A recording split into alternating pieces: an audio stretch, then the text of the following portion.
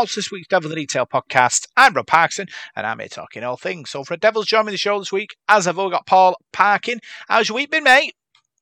Yeah, not bad. Bit frantic. Just so everybody knows, a bit of an update. I've got a date for the surgery on my eye now, so I won't keep winking at everyone forever. So that's good. That's being rushed through. So hopefully 2 weeks, I think, and it should be done. So I may be in a few weeks' time working on all cylinders. Well, as much as I can do. So yeah, so it's been quite an eventful few days, really. It's cheered me up knowing, because I don't know. I feel for people who have sight loss or something like that, because even just working with one eye, it's a nightmare. Some things can be terrifying at times. You don't know what's at the side of you, and it's down. Fairly cheered. We've got another win, 2 on the bounce, so that's made me week happy. I'm looking forward to Friday now. Yeah. Obviously, you have this problem, haven't you, for a bit? Do you feel like you're oversensitive and heightened because you can't see very well, do you think? Or is that a myth? Yeah, you do, but I think I don't know if that's just a conscious thing anyway. I don't know if I'm trying to make sure that I can hear, and I don't know. I suppose you do, but I mean, the worst one was, this week was bad acting. We came out and went a different way. Went to the back of the east stand. All right. Down underneath the bridge that way, and it was dark, and it was quite terrifying, to be honest, because I couldn't see anything. I didn't know what was being helped along, and that was a bit of a worry. And then at Huddersfield the other week, coming out of the ground, it was dark. So you got into the car park, didn't seem to be any lights, and that was a bit of a worry.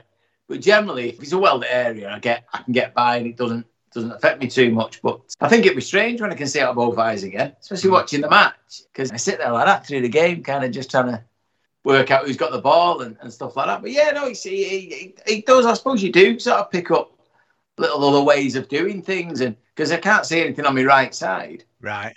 But somehow when there's somebody there, or you do become aware of things, traffic, and I don't know. I think it does heighten you, but I think it just puts you on alert constantly. But you need to be more vigilant than checking your phone and walking out in the road, which people do with 2 eyes for some reason. But we're moving on now. So hopefully, a few weeks' time, probably in time for the grand final. Yeah, because we all want to see that, don't we? I think your kid leading you off for a merry dance in the dark so that's to be investigated there. I think, but definitely getting a put on report for that one. Yeah. I've got a terrible smell. I've got no smell at all when it comes to my nose. When I went to the doctor and he looked up it, like he had this thing. He looked up it. He said, "But it looks really good." And I had a brain scan and everything, and they couldn't figure out why I couldn't smell. So I'm on a smell re-education program now. So, wow, I've never heard of that. I think some days at the Salford Stadium, that's well worth having, because them sewage farms either side on a day, they're not pleasant. So if you can't smell that, you're doing okay, because there's been a couple of occasions this year where it's been fresh, let's say that. But I've never heard of that before. That's quite unusual. Yeah, I have. When people say that, I just kind of nod along to it, because I think it doesn't smell different to me. But yeah, it's the way it is. I have to be right on top of something to smell it. So wife goes mad about it. But you got to do what you got to do, haven't you? I suppose. Went through all the different avenues trying to figure out why, like polyps and different bad things that could be happening in my brain and that. But all came back clean. So don't really know why. And I suppose it's just re-educating my brain to say this is this smell, and I recognise stuff then, hopefully. There's got some things that you miss, like the smell of fresh bread or coffee in the morning or something like, or bacon being cut. Come on, man. Yeah. You can't smell that. I don't envy you one bit, because there's certain smells that just make life worth living. Yeah. So between the two of us, we're quite knackered, really. Yeah. You can't see, I can't smell. Yeah. See no evil, hear no evil, Yeah. So, loads to go at this week. We'll look back at the Wakefield victory. Our reserves played a game. Our wheelchair team played a game as well. Look back at that. All the news coming out of the club this week. We've got Whiteside's World of Rugby League. And then we're going to preview the big game against Wigan on Friday night. So we'll start with a Wakefield win. You're listening to Devil in the Detail, and this is your big match review.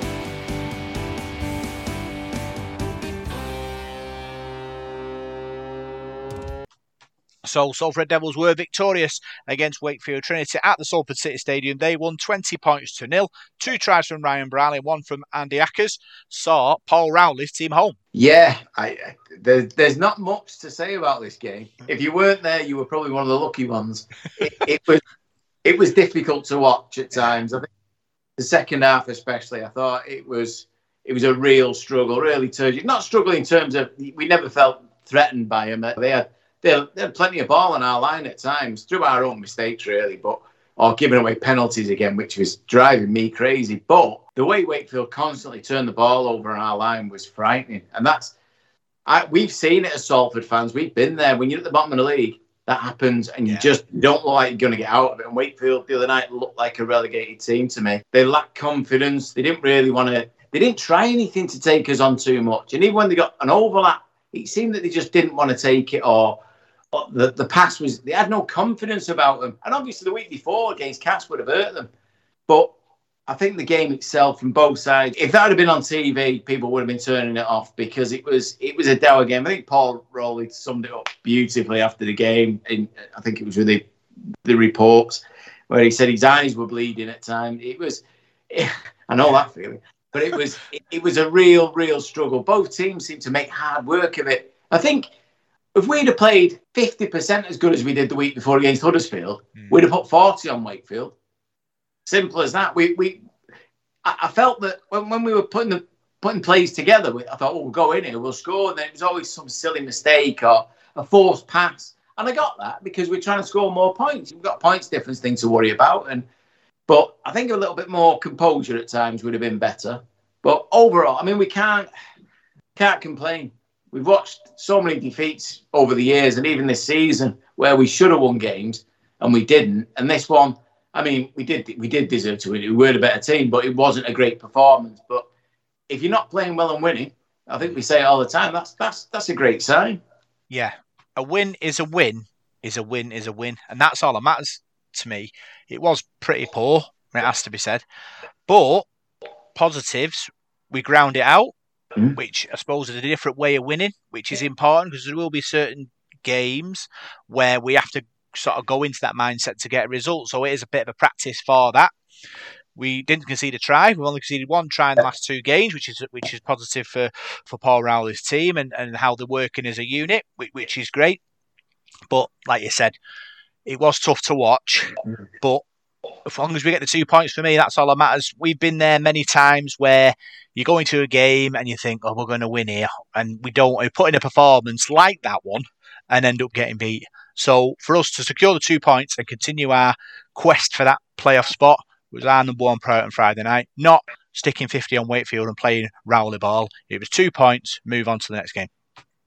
Yeah, I think the big thing for me was the defence. I think the way we just kept snuffing Wakefield out every time we gave them the ball back, or we give them, like I say, we're giving penalties away for fun. We're putting ourselves under pressure. We were literally our own worst enemies on Friday night, but we defended our line like every man. And that tackle where we forced the dropout, that typified everything for me. That I'd seen the week before at Huddersfield, that gang tackling, that every single man was going to fight for every move and every tackle they had to be in. And we forced them behind the line, drop out. We know what happens. But it was that commitment that's there, that fire again, that seemed to lull for a few weeks with us, or even maybe a couple of months, really. I mean, there's performances at Hull KR and Wakefield away where you're questioning sometimes, think, do we really want to win that? Did we want to be there? And then the other night, you could tell the players couldn't have been happy with it. The players wouldn't have been happy. And the actual, I suppose, Monday morning, the video review would have been a real video nasty. I think they wanted to skip through it and forget it.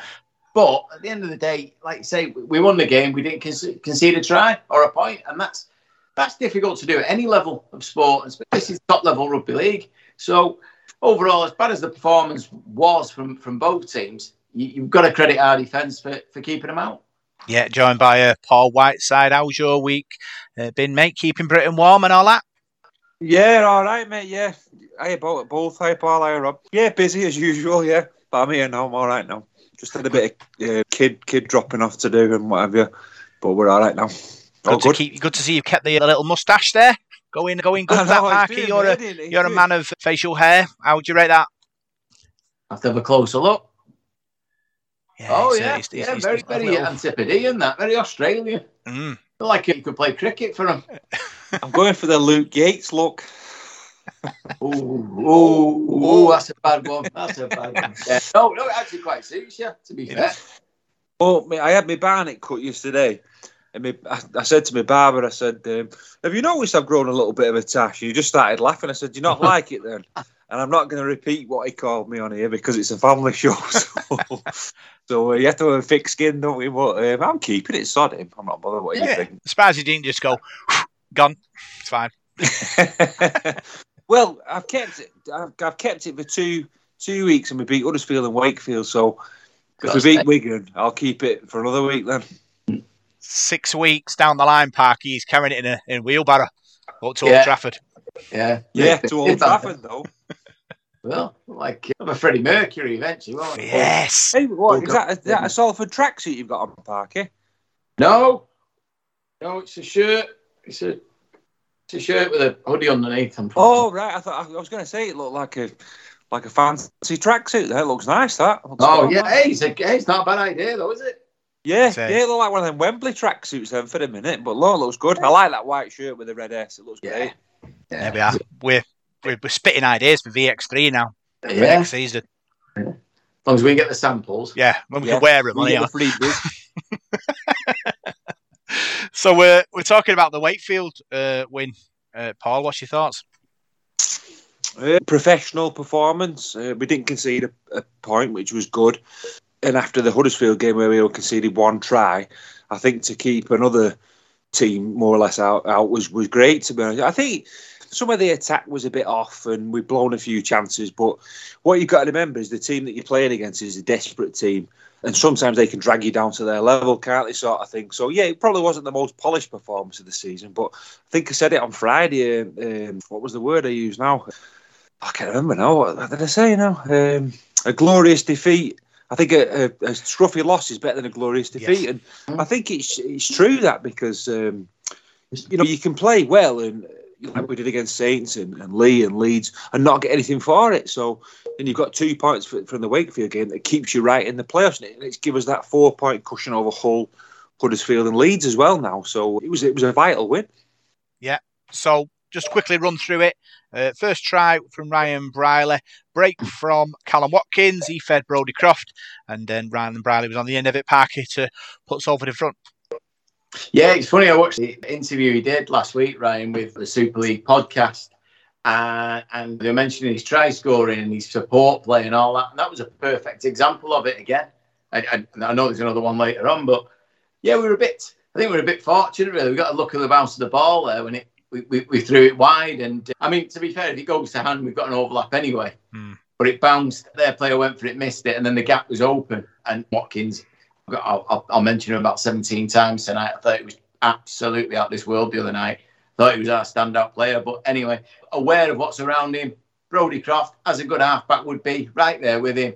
And then Ryan, well, once he's in the clear, it's going to take somebody with some real pace to catch him. And once he'd gone, but it looked a great move at the time. As we were discussing before, I'm watching it through one eye.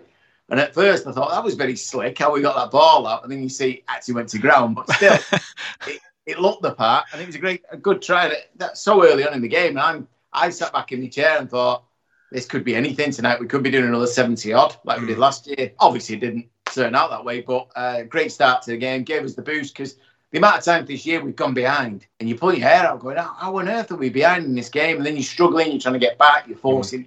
So I think it eased a lot of pressure in the crowd as well. Yeah, and that's the important thing. Like I said last week, you start quick and then take the pressure away. The longer it's a tighter game, more people get nervous. Wakefield start building confidence and then it's anyone's game, if it's close with like 20 minutes to go. Second try, the Andy Ackers try, Paul, for me, sort of typical sort of relegation fodder try when you concede a try like that. Drop out, ball gets patted back, the whole Wakefield team surge out to get the ball bounces past them, and the Ackers picks the ball up and dives over from 10 metres. I mean, that'll break your heart if you're a Wakefield fan. I don't know what will. Yeah, sort of try we used to concede in the late 90s, early 2000s, or something like that. I can remember. Yeah, I can remember a few daft things like that we've done over the years, and quite a few not that long ago either. So, yeah, I think Wakefield's look was down, really, wasn't it? I mean, they took Luke Gale off, didn't they, and brought that Will Dagger on because he was having a nightmare, that Luke Gale, and things weren't going right for them. I mean, to be honest, in that first half, I didn't think they looked that bad. I don't think they looked like a relegation team because they lived with us, really. It was only 8-0, and they had quite a few chances as well themselves, but they never really looked dangerous, did they? They couldn't hold the ball. They couldn't. You could see why they bottom of the table because they can't score, and they're so sort of blunt going forward, aren't they? I mean, how many times they've been nilled this season? But they were desperate, and I think they worked really hard. And sometimes when a side's working like that and they're desperate for points and they're battling relegation, they're tough to beat, aren't they? And they were trying to make it tough for us, and we had to find a way around that. And I thought we did. Macca's got that try, and I was never really worried anyway at 8-0, and we got that try. I think that it was game over. I don't think we was ever going to lose. You can never say never, can you? But I don't think we was ever going to lose the game. Yeah, final try at Parky. Ryan Briley's second interception from Ken Seo. He runs 60 metres, drops the ball off to Ryan Briley, and he races the full length to score. Yeah, like I said, that support play again. I mean, Ken Seo picked that ball out because, as I said earlier, they were creating overlaps, Wakefield. They had quite a few, but they just didn't seem to have the conviction or pick the correct pass or the timing. It was just, like we say, when you're at the bottom of the league, that happens.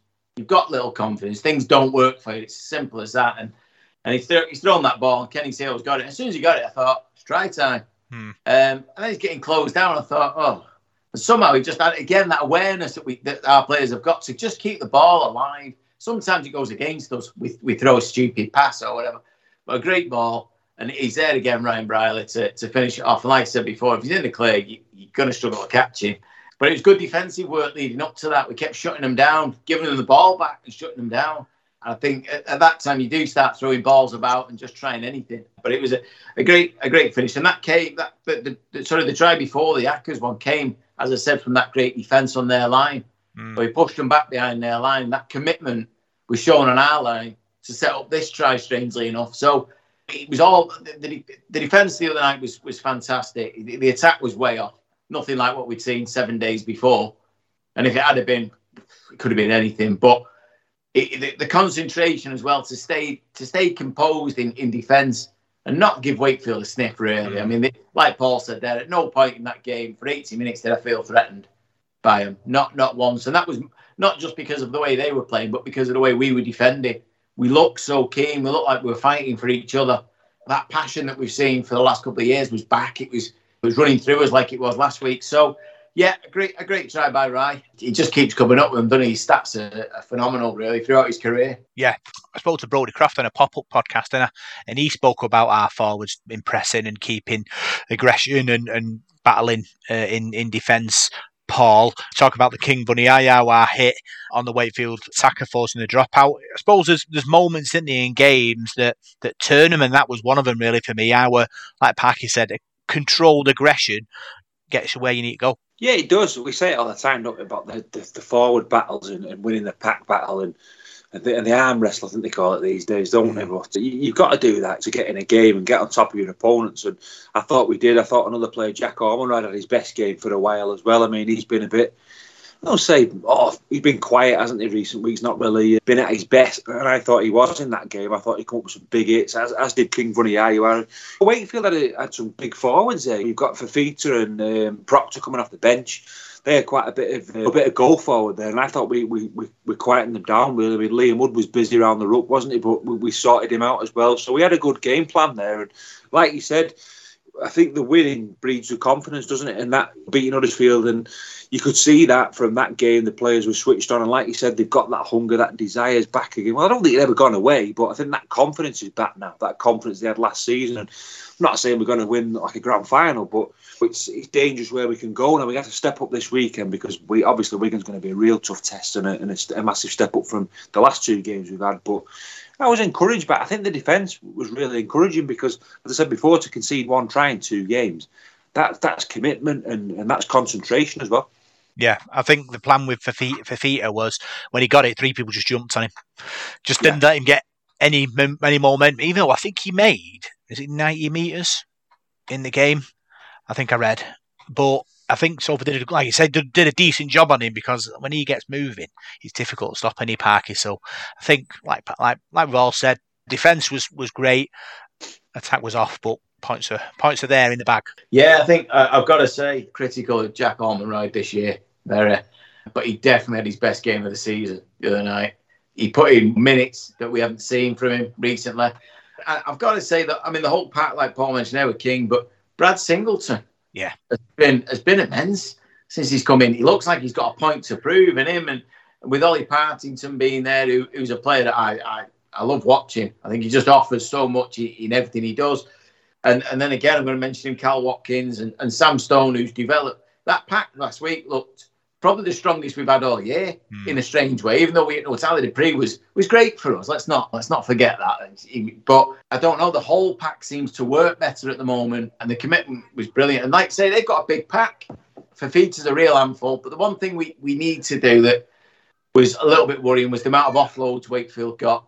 They were running to tackle and they were bouncing out, or they were getting the ball out, and we need to stop that. Because if you let Wigan do that and you give an inch to Field or French or Marshall or Miske, he's game over. You might as well forget it. So we need to wrap the ball up a little bit better, because they'll have some big forwards as well. But overall, I think defensively we were superb and handled their bigger players, because they had a big team, Wakefield. They kept warming up in front of me, because obviously I'm only like 3-4 rows from the front. And I couldn't believe the size of some of their players. Yeah. They were twice the size of ours, some of them. And you're like, how are we going to stop these guys? But I suppose you just stop them down before they get the momentum. But no, overall, not a great performance, not a great match. But we didn't concede a point, and we just can't grumble at that. No. Here's Paul Rowley talking to me. Is what he was thinking.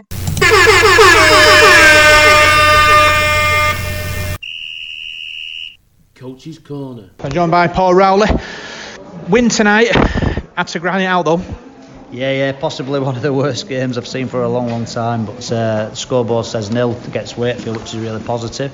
Conceded 1 try in 2 games, which is positive. That's a fact. That's history.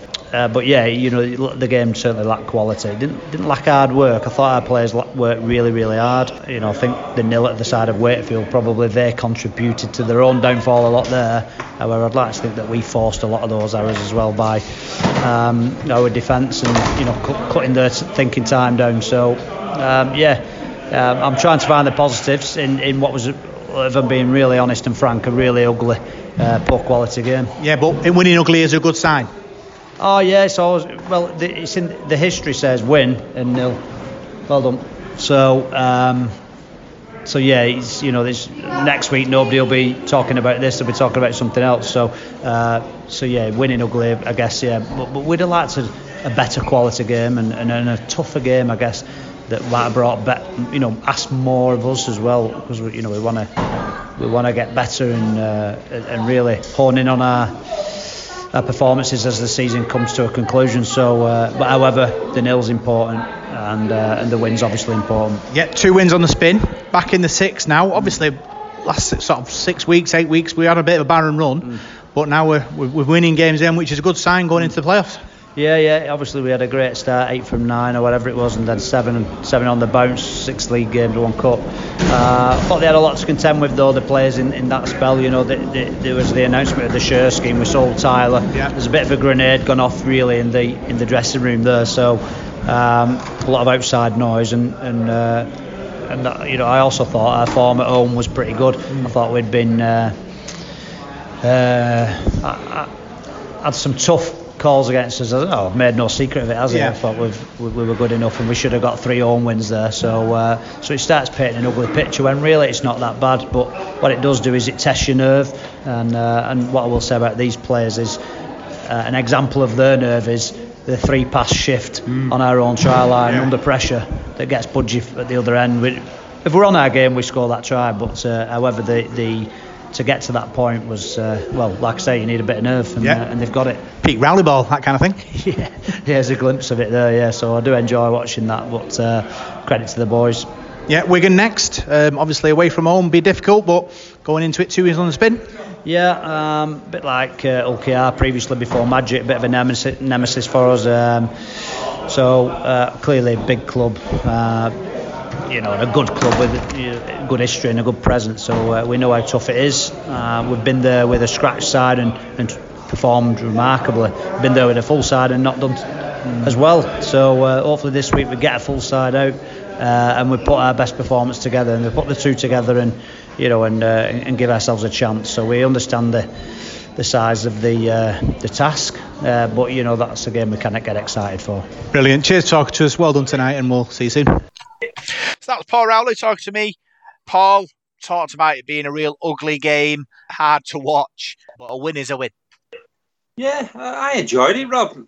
I enjoyed them. I actually enjoy all the games. You enjoy them when they win. And I thought Wakefield came to play the game. As I said before, they were a desperate side, and the trapdoor looks like it's closing on them now, doesn't it? We look at the fixtures that are left, but I can understand Paul Rowley being probably a bit critical about the players and chances that we've missed, but he'll be delighted with the effort and the 2 points. That's what it's all about this time of the season now, and if we can iron out those little things, those little 1%ers, and that, I think the timing was a bit off in some of the plays. Some of the passes went to ground and things weren't quite right, but overall I think the effort was great. And like Parky mentioned, there's the forwards. I think I've not mentioned Callum Watt because I think I mentioned him in my match preview. I think I call him a tower of strength. And I think he is. He's such a...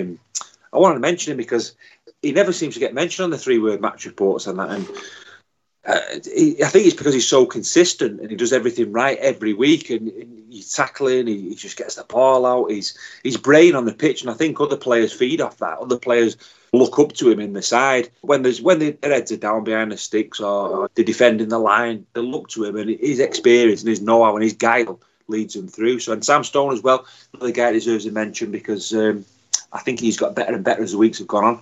I think he's becoming a real solid Super League player now, and I'm delighted for him. He's a good lad as well. Yeah. Paul Rowley, Parky talked about how a grenade went off in that difficult period in the dressing room and everything that was going on around the club. But for me, it shows how good a coach Paul Rowley is, that he was able to deal with that and steer the ship through them choppy waters to where we are now.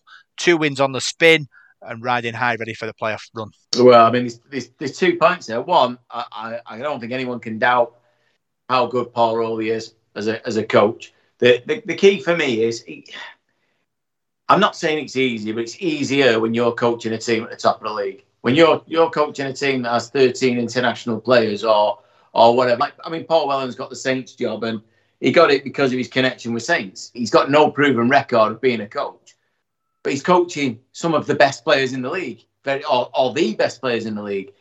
Paul Rowley does it tough every single week. He doesn't know if he's going to have enough players to start a game with half the time. He can't train with a full squad. But the key for me about a manager is, do you make players better? Paul Whelan's got that job, and some of them players at Saints or the guys at Wigan or whatever are already top players at the top of the game. Paul Rowley's getting lads from the Championship and making them good Super League players. That's the mark of a good coach. He's got players around him. They all love him, clearly. You can tell that. I think they'd all run through walls for him. He's got a great personality. He's a cracking bloke off the pitch as well. The job he's doing cannot be underestimated in the struggles. And you mentioned there about what happened mid-season. He lost probably his best prop. All right? A financial decision or whatever it is, he went. The players will see that. They'll see that their best players or the players around them are getting picked off. That creates doubt. Paul Rowley's got to deal with that. He's got to speak to the team about that and say, it's not about one individual. It's about you. All of you have made him who he is. You're part of this. And the financial side, when he mentioned about the share scheme and all that, how that went on. Players read into, and people say, oh, they don't. You get players say, oh, we don't really follow what's off the pitch. It's just what we do. That's nonsense.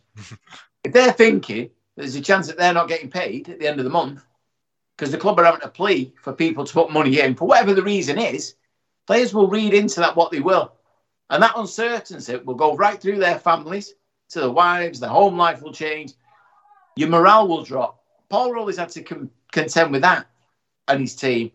And we're coming out the other side of it at the moment. And it looks like he's done a phenomenal job. That's the key about Rowles and what he does. And I think it just shows the commitment of the team. Oh, they've just got their heads down and got on with it now. They've kind of moved on from this struggle in the middle of the year, this dip. We did have a little bit of dip in form. I'm not even going to... We were unlucky in games. But this time last year when we were flying high and the confidence was up, we were winning them games anyway. So he's finding a fine balance there with it. But I think the job that Paul Rowley's doing in keeping his team together has been phenomenal. Really has. Thoughts, Paul? Yeah, I think we were always going to go through a tough patch because the squad that we had was only light, and things seemed to build up for me. We went to Catalan and we were struggling for numbers, weren't we? And Sneedy was out, Watkins was out. Yeah, you had pivotal players out, especially at Wakefield as well. I know everyone said about that defeat there, but Paul Rowley was struggling because he didn't have many players to pick from. And when your spine's getting interrupted and you're throwing people in and throwing players in who've hardly played, Greenwood came in, didn't he? And Andrew Dixon came in. These players who've not really played much, I don't know, it's difficult to just chuck players in. So when we are finally coming through that now, and you'll notice the last 3 matches, you've been able to pick an unchanged side. And how good's that for them? So the team, I think last season, the team more or less picked itself in that run towards the end of the season.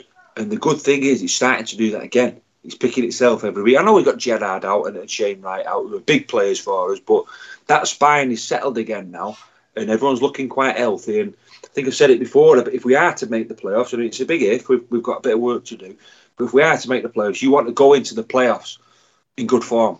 You don't want to limp into the playoffs. I've said it before, the teams that limp into the playoffs get battered, don't they? And the players are already ready for their holidays. The wives are in their ears. Oh, we've had enough now, and all that. Want to get on the beach. But if you're going in there in good form, you're going to cause some damage, and we'll be a team to be feared. So with 4 games left now, and 2 of those matches are against your playoff rivals, Hull KR and Warrington. So I think it's in our own hands really now, and we're in a good position. We're in a really good position, and all back against us if we got in that playoffs. I think any team would be worried about playing us. I mean, look at the results of the weekend. I mean, I thought Catalans looked at a shoe-in for the grand final. And I caught a bit of their game against Wigan. They got absolutely lumped 34-0. So it's all about form and confidence and that this time of the season and putting a good run together. So I think we're in a good place.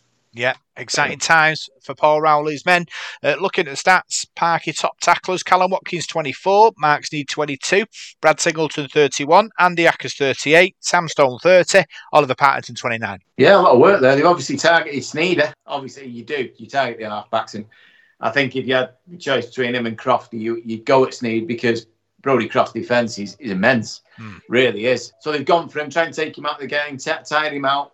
And he's come up with 20-odd tackles. I mean, for a scrum half, that's actually ridiculous, to be honest. But, yeah, a lot of tackles there. We did do a lot of defending, certainly in the second half, through our own errors and giving penalties away, like I keep saying. We put ourselves under pressure. But, again, them defensive, I don't suppose there was that many missed tackles. So that's the flip side. We have done a lot of tackles, but we made them stick. And, it just shows the level of commitment there. Yeah. Top meter makers, Paul, Callum Watkins 115, Brad Singleton 83, Andy Ackers 87, King Bunny Ayawa 77, Oliver Patterson 76. Yeah, Callum Watkins, big meters there from him, and we did a lot of tackling as well, did a lot of work, and as I said before, he's a quality player, isn't he? Absolute quality player, and we're very lucky to have him, really. I mean, he's probably walking to any other side in the Super League, and nobody really talks about him anymore. And I think that's great. He just keeps his head down and does the business. I mean, another man who I didn't mention before was Brad Singleton. When you sign players sort of mid-season, everybody sort of looks at like the big names, sort of half-backs and people who like that who are going to come in and make something. But we've signed a prop forward there, and since we've signed him, we look a totally different side going forward. I think the signing of him could be an absolute masterstroke because he's just settled that pack down. He's a leader. I think his work on the pitch, other players look to him. He brings players in. It takes 3 or 4 players to put him down. He gets a quick play of the ball as well. I think he's been a real good sign. Say you about Tyler Dupree. I mean, I know he was a good player, not probably a lot younger than Brad Singleton, but that transfer at the moment has worked better for us because Dupree was probably out of form a bit. I don't know whether he had his head turned or whatever, or he wanted to go. But the Singleton one, he's come in and he's got a point to prove now at Salford, and he wants to get the fans on his side. The fans have really took to him, and it should be a really interesting battle for him and Tyler Dupree this weekend when they both meet each other. But I'm really pleased with Singleton. I think it was a great bit of business to get him early.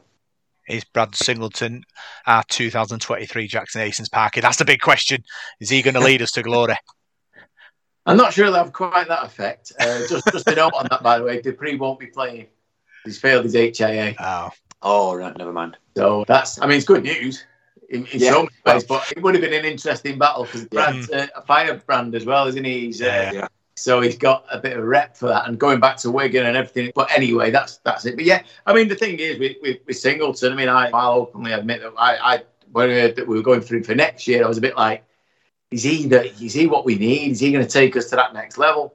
He's proved me massively wrong. I think he's been tremendous. His go forward is ridiculous. And he takes 2 or 3 men every time, and he lands on his front. You can tell he's been at good clubs. Yeah. He's been coached the right way, and he hits the deck, and he's up. He tries to get up when he's not been held down, which doesn't get picked up by the referee, but believe that. But you see other players get up on the back, and it's surrendered, and he won't do that, and he'll fight for everything. And I think he's brought on Jack Ormonroyd and Big King and people like. I think they're developing around him. I think his effect in training and just in the camp itself will be massive for us. I'm not saying he's Jackson Hastings. I mean, come on, it's 1 in a billion, like. But he could have that leadership, and that know-how and that knowledge of being in big games at this end of the season will settle us down, because we have, no matter what we think, we have got an inexperienced pack in many ways. Even though some of them they're not kids. But you look at Cal Watkins, who's obviously been in every big game you could probably think of, and Ollie Partington at Wigan's been around the big time for a while. But you need more players like that. You need leaders in your pack. And that's probably what we've lacked for 2 or 3 years, probably since Moose and Gil Dudson went, and Flanagan and McCarthy, them leaders that bring something, not just what they do on the pitch with the ball, but what they do as a man and as a leader. So, yeah, I think he could have that effect for us. I just hope Wigan don't wind him up too much and he gets carried away on Friday night. But that's another thing. But yeah, it's been a great acquisition for us. Yeah, I liked him at Wigan, and when I heard that we'd signed him, I said, just make sure you keep that car running. Make sure we get him out before they change their mind. So I was quite chuffed when we picked him up. Well, yeah, average gains, which is another one we'll look at. Ryan Briley, 10. Joe Burgess, 12. Brodie Croft, 8. Brad Singleton, 7. Jack Ormonroyd, 7. Andy Ackers, 8. Oliver Parton, 8. Parker. Yeah, decent. If we'd have held the ball a little bit more, it did have been up. We did spill too much ball again. We did at Huddersfield, to be fair. It isn't a new thing, but that's the way we play, and that's what's going to happen. There are times where you think, just keep hold of it a little bit long. Don't what we force it, second tackle, first tackle, whatever. Let's just get through the set and put pressure on them and then play. Let's earn that right. But if that's the way we're going to play and it's worked for us, then we're going to do it. And it's going to go wrong sometimes. And like I said at the start of the season, I probably said it last year, and I'll say it again. You will come up with a pig every now and then. One way or the other, have your thump somewhere, or they'll get you if that's the way you're going to play.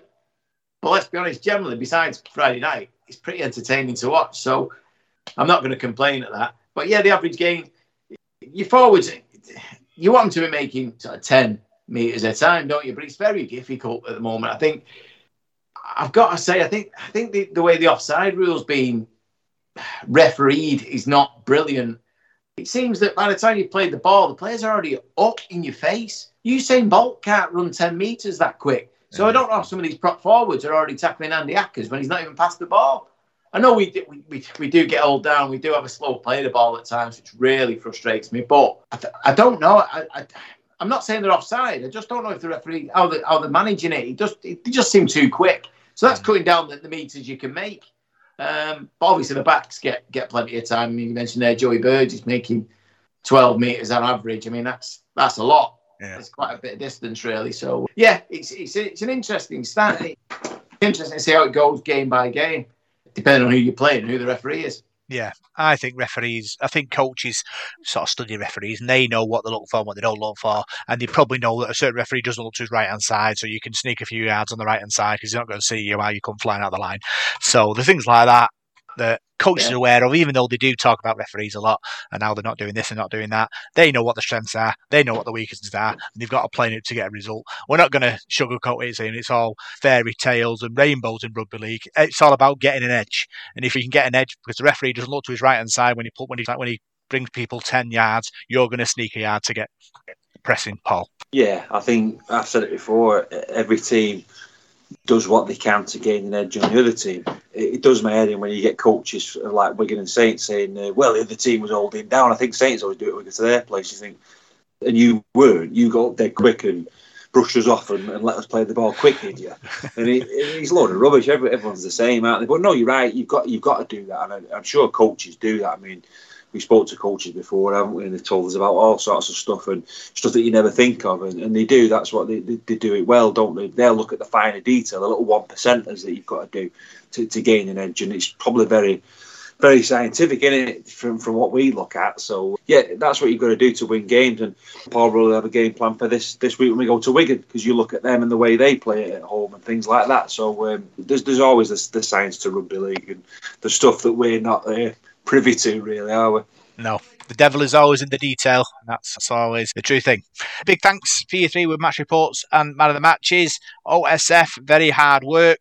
Briley, Ricky P and his dogs in sale, solid 2 points. Briley, Chairman Bob, banana skin avoided. Tim Laffey, David Deacon, not a classic. King, Colin Wilson wins a win. Briley, Stuart Wilkinson wins a win. Ackers, Richard Morton, room for improvement. Sneed, Matt Young, must do better. King Bunny Iowa, Mark, another great D. Laffey, Natalie Taylor, Gail, never on side, like we just been talking about. King, Louise Woodward Styles, only winning matters. Briley, Dave H, working hard again. Briley, Nicholas Fletcher, workman-like performance. Singleton, Paul Howe, not a keeper. Singleton, after another tough watch. King Bunny Iowa, Mike Murphy, keep it going. Briley and Rosa, very scrappy game. Briley, Parker.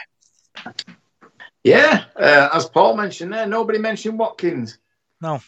20 odd tackles, 100 odd metres, everywhere on the pitch, walking around with a busted leg. I find it quite peculiar. Ryan Briley was brilliant. I thought he was excellent the week before. I thought Huddersfield was probably his best game, so that doesn't surprise me. 2 tries usually do. But very varied. Yeah, quite a few. I mean, Tim Laffey, I think, got man of the match on the night, which kind of surprised me a little bit. He did a few things, but he wasn't it wasn't that kind of game for him. I think the forwards were the heroes the other night, really. I know it's the Brayleys of this world that come up with the tries, but I don't know. I think I mean, it was interesting. Somebody said Ackers, and I wouldn't totally disagree with that. I think Andy Ackers offers us so much when he's on the park. He's such a clever player, and he does a hell of a lot of work that's not seen. I think that might go under the radar a bit, but yeah, no, it's good to see quite a few different names there, because usually in a game like that, where it's been a bit dour, there's one man that'll stand out or whatever. So that's quite good, quite interesting. Are you up to date with the all 3 with match reports, or is it going to be a couple of weeks of frantic listening of previous podcasts? Be honest now, Parker. I had a heart attack yesterday when I realised the last time I'd actually calculated it. So there's a bit of work to do. I'll tell you. But one thing I will guarantee, I've had to stop a little bit because of my eye, because I go through the match reports on the Twitter account as well. I just check everything. So because of my eye, I've been paused it. But I will guarantee you, by this time next week, it'll be up to date. Yes, that's what we like. And I'll tell you what, one thing that did surprise me, and this is what you do see when you look at these match reports, because it's done week by week, rather than going, he's had a great season or he's a good player, or whatever. When you actually add them up like this, it's interesting to see who is top of these charts. Yeah. Obviously, I mean, Tyler Dupree was up there for a while. He's not going to finish it there, obviously. But certain players creep in, you go, oh, I didn't realise how good he'd been all year. But every week he might get 2 or 3 votes, or and he just gets you up there. And some of these players are, some sly ones in there, I'll tell you that. Yeah, I remember a couple of years ago, I think I had to do like 5 months on the spin, and it was like, it took a good 3 days to get through it all. Yeah, never again. So I always think to myself, just keep reminding him so he doesn't have to walk down that lonely road. Well, the truth be known, I had to restart it. Did you? Start the year about a month ago. You did bin it? Did you bin the original one? I deleted it. I went to copy and paste something and absolutely deleted a lot. And so I had to go back and go through the votes again and do it right back to Lee on the first day of the season. It did take a while. That's why I know what I can do. I know what I'm capable of. So, that's it. That's a promise for you. This time next week, I'll have an update. Paul, if that was you with your match reports, you'd probably just be sick in a bin next year, wouldn't you? I've done that before now.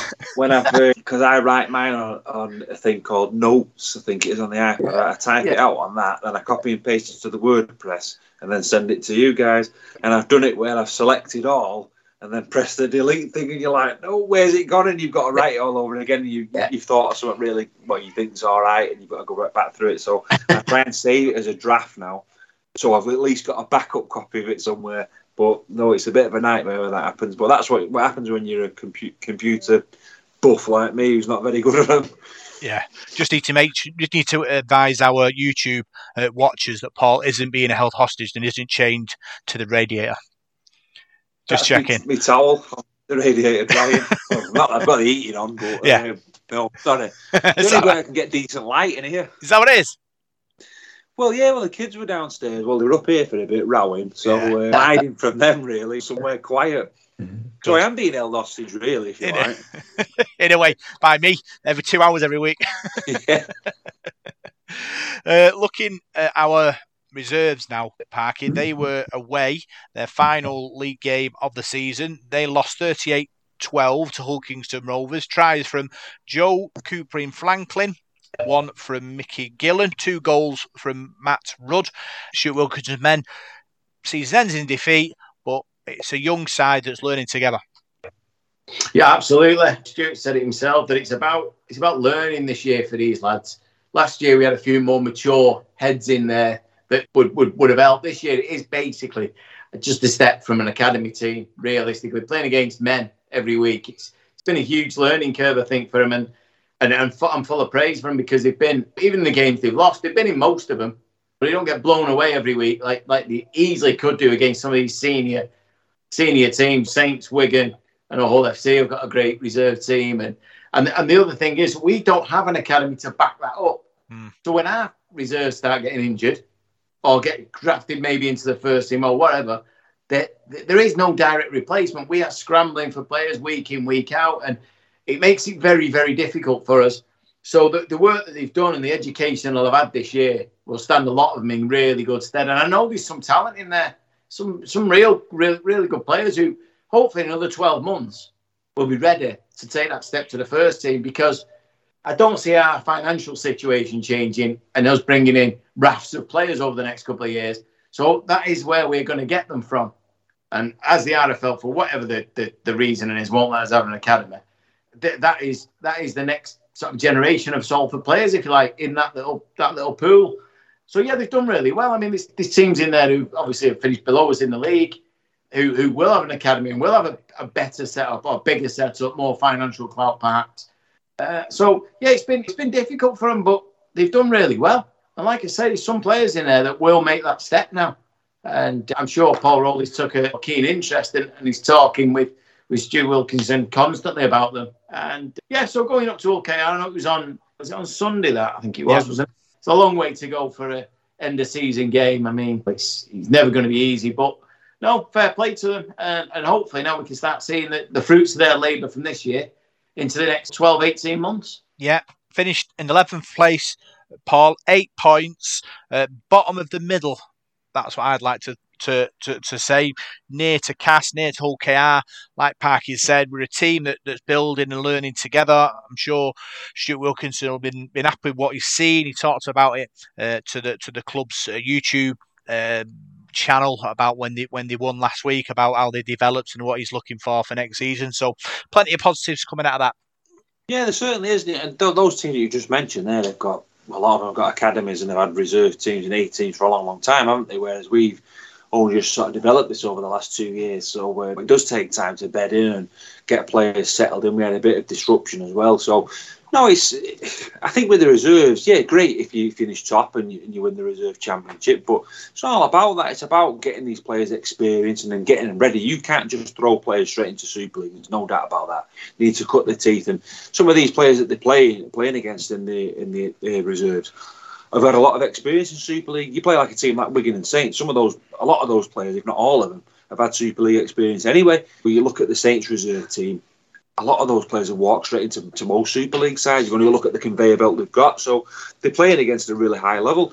and challenge themselves. So that's going to do them good as they go forward. So another sort of off-season together, bonding together, and maybe add a few more players in. Next season it could be even better. So it's just about a building process for them now, and let's hope we can get that academy back, because I don't understand why we can't have one. I think it holds clubs back. I think if a club wants one, they should be allowed one. And it wasn't our fault that we got disbanded in the first place. So yeah, that's another story. But at the moment, we just got to go with what we've got, and Stuart Wilkinson's doing a good job. Yeah, our wheelchair team had a game this weekend, Parky. Rochdale away, good workout for the team against a good opposition. Lots of pictures online, and said they all had fun, and it was great to represent the team and the club. Yeah, very much so. It's another big sort of string to the bow, isn't it, for the club, and another pat on the back that these things have been arranged. And I mean, I dare say the wheelchair thing is more difficult anyway. I mentioned last week with the logistics of it. You've got to get the chairs to start with. I mean, nothing's free in this world, is it? In fact, everything just costs more. But getting it all organised, and the people who put their hands up and who are taking part in this, I mean, it's magnificent. It really is. I mean, they're representing us as a club, and some of them they've just been fans who want to have a go. You know what I mean? It's brilliant, and I think the whole idea of it. I mean, we mentioned God knows how many times how good that game is. And it does look like fun. So, yeah, brilliant. I'm really delighted that we've got it up and going now, and it's starting to get games, because it seemed that it was mentioned at the start of the year and nothing's really happened. And I know they were going to have a game. I think it got cancelled. And so now hopefully we can back it up and get another one in soon enough. And, yeah, it's brilliant. It's, like I say, it's another arm of the club now that we've got. And I think once people start to see it, more people will want to do it. More so than maybe any other type of rugby. I really do. It's that much fun to watch. It's frantic. It doesn't stop. It actually makes the actual Super League look a bit pedestrian at times. It really does, which sounds strange with a wheelchair, doesn't it? I don't really know how that works. Anyway, yeah. It's so fast. It's literally, you don't stop. As soon as you've had that tag pulled, it's play the ball and off you go. So yeah. Brilliant. So I'm delighted for him. Yeah, it looked like a lot of fun. Yeah, I think what I don't get about it is that they pull the tags to tackle them, but then somebody could just crunch somebody, and it's the same. I mean, it's weird, but that's what it is. All crash bang wallop in it. Wheelchair rugby, Paul. It certainly is, and if the World Cup was anything to go by, I really, really enjoyed the World Cup and some of the collisions and that. You won't catch me attempting that. It just looked a bit too rough. I mean, you talk about Super League being rough. I mean, that's another level, isn't it? So, but no, it's a sport that's growing fast. And I know there was, I did a bit in the World of Rugby League talking about the European game that was played this week. And I know we had the Challenge Cup as well recently, didn't we, as well? So it's a growing sport, and one that, like Parker said, it's a frantic sport and dead enjoyable as well. So it's great that we've got a team representing us, and I think they'll go from strength to strength as well, because it does take time, like you say, and we're a new club, but no, it's great to be part of. Yeah, let's talk news. So, let's talk news. First bit of news, the Hull KR game is now on Sky, 16th September, Saturday night, 7:30, which means now, Parker, Wigan away's on telly, Warrington at home's on telly, Hull KR away's on telly. Yeah, I've got to say it's not ideal, because I can't make that Saturday night now, which is absolutely devastating. When you think of how important that game could be to the season, of who's going to finish in the top six. Half past 7 on a Saturday night, not brilliant, is it? By the time you get back from Hull that night, you're talking gone midnight, 1 o'clock in the morning. Not ideal for anybody. I don't like the way they move fixtures so near to the date. That doesn't make it easier. Because if you were planning going by train, by the way, for the Friday night, you would have already purchased your ticket. So I could have done. Because if you buy them in advance, obviously they're cheaper. Then they moved the game to the Saturday with a few weeks' notice. Yeah. I know Sky own the game apparently, but they've got to have some consideration for people. But it does show how important we are, and then we are one of the big clubs, because we're on Sky 3 out of the next 4 weeks. It is a pat on the back to us. Not ideal to the fans, but yeah, I'm slightly disappointed it's been moved. But it is what it is. We are on Sky. People obviously are interested in seeing us. Thoughts and prayers for me and you, Paul, having to talk to players, talk to Paul Rowley, and it might be coming out Sunday.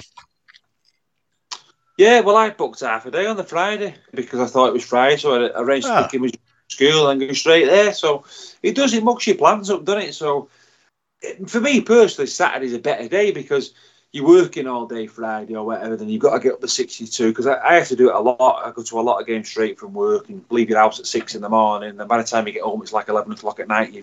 You're absolutely goosed the next day then. So Saturday sort of tea time, when Salford played Friday, I normally go to bed for a few hours because I'm tired. But no, I just feel sorry for supporters sometimes. Like Pike said, if you bought train tickets or whatever, you are struggling. And I understand that Sky Sports dictate, but if they do want Hull KR and Salford on the telly, why can't they just leave it on the Friday night and have it on the telly?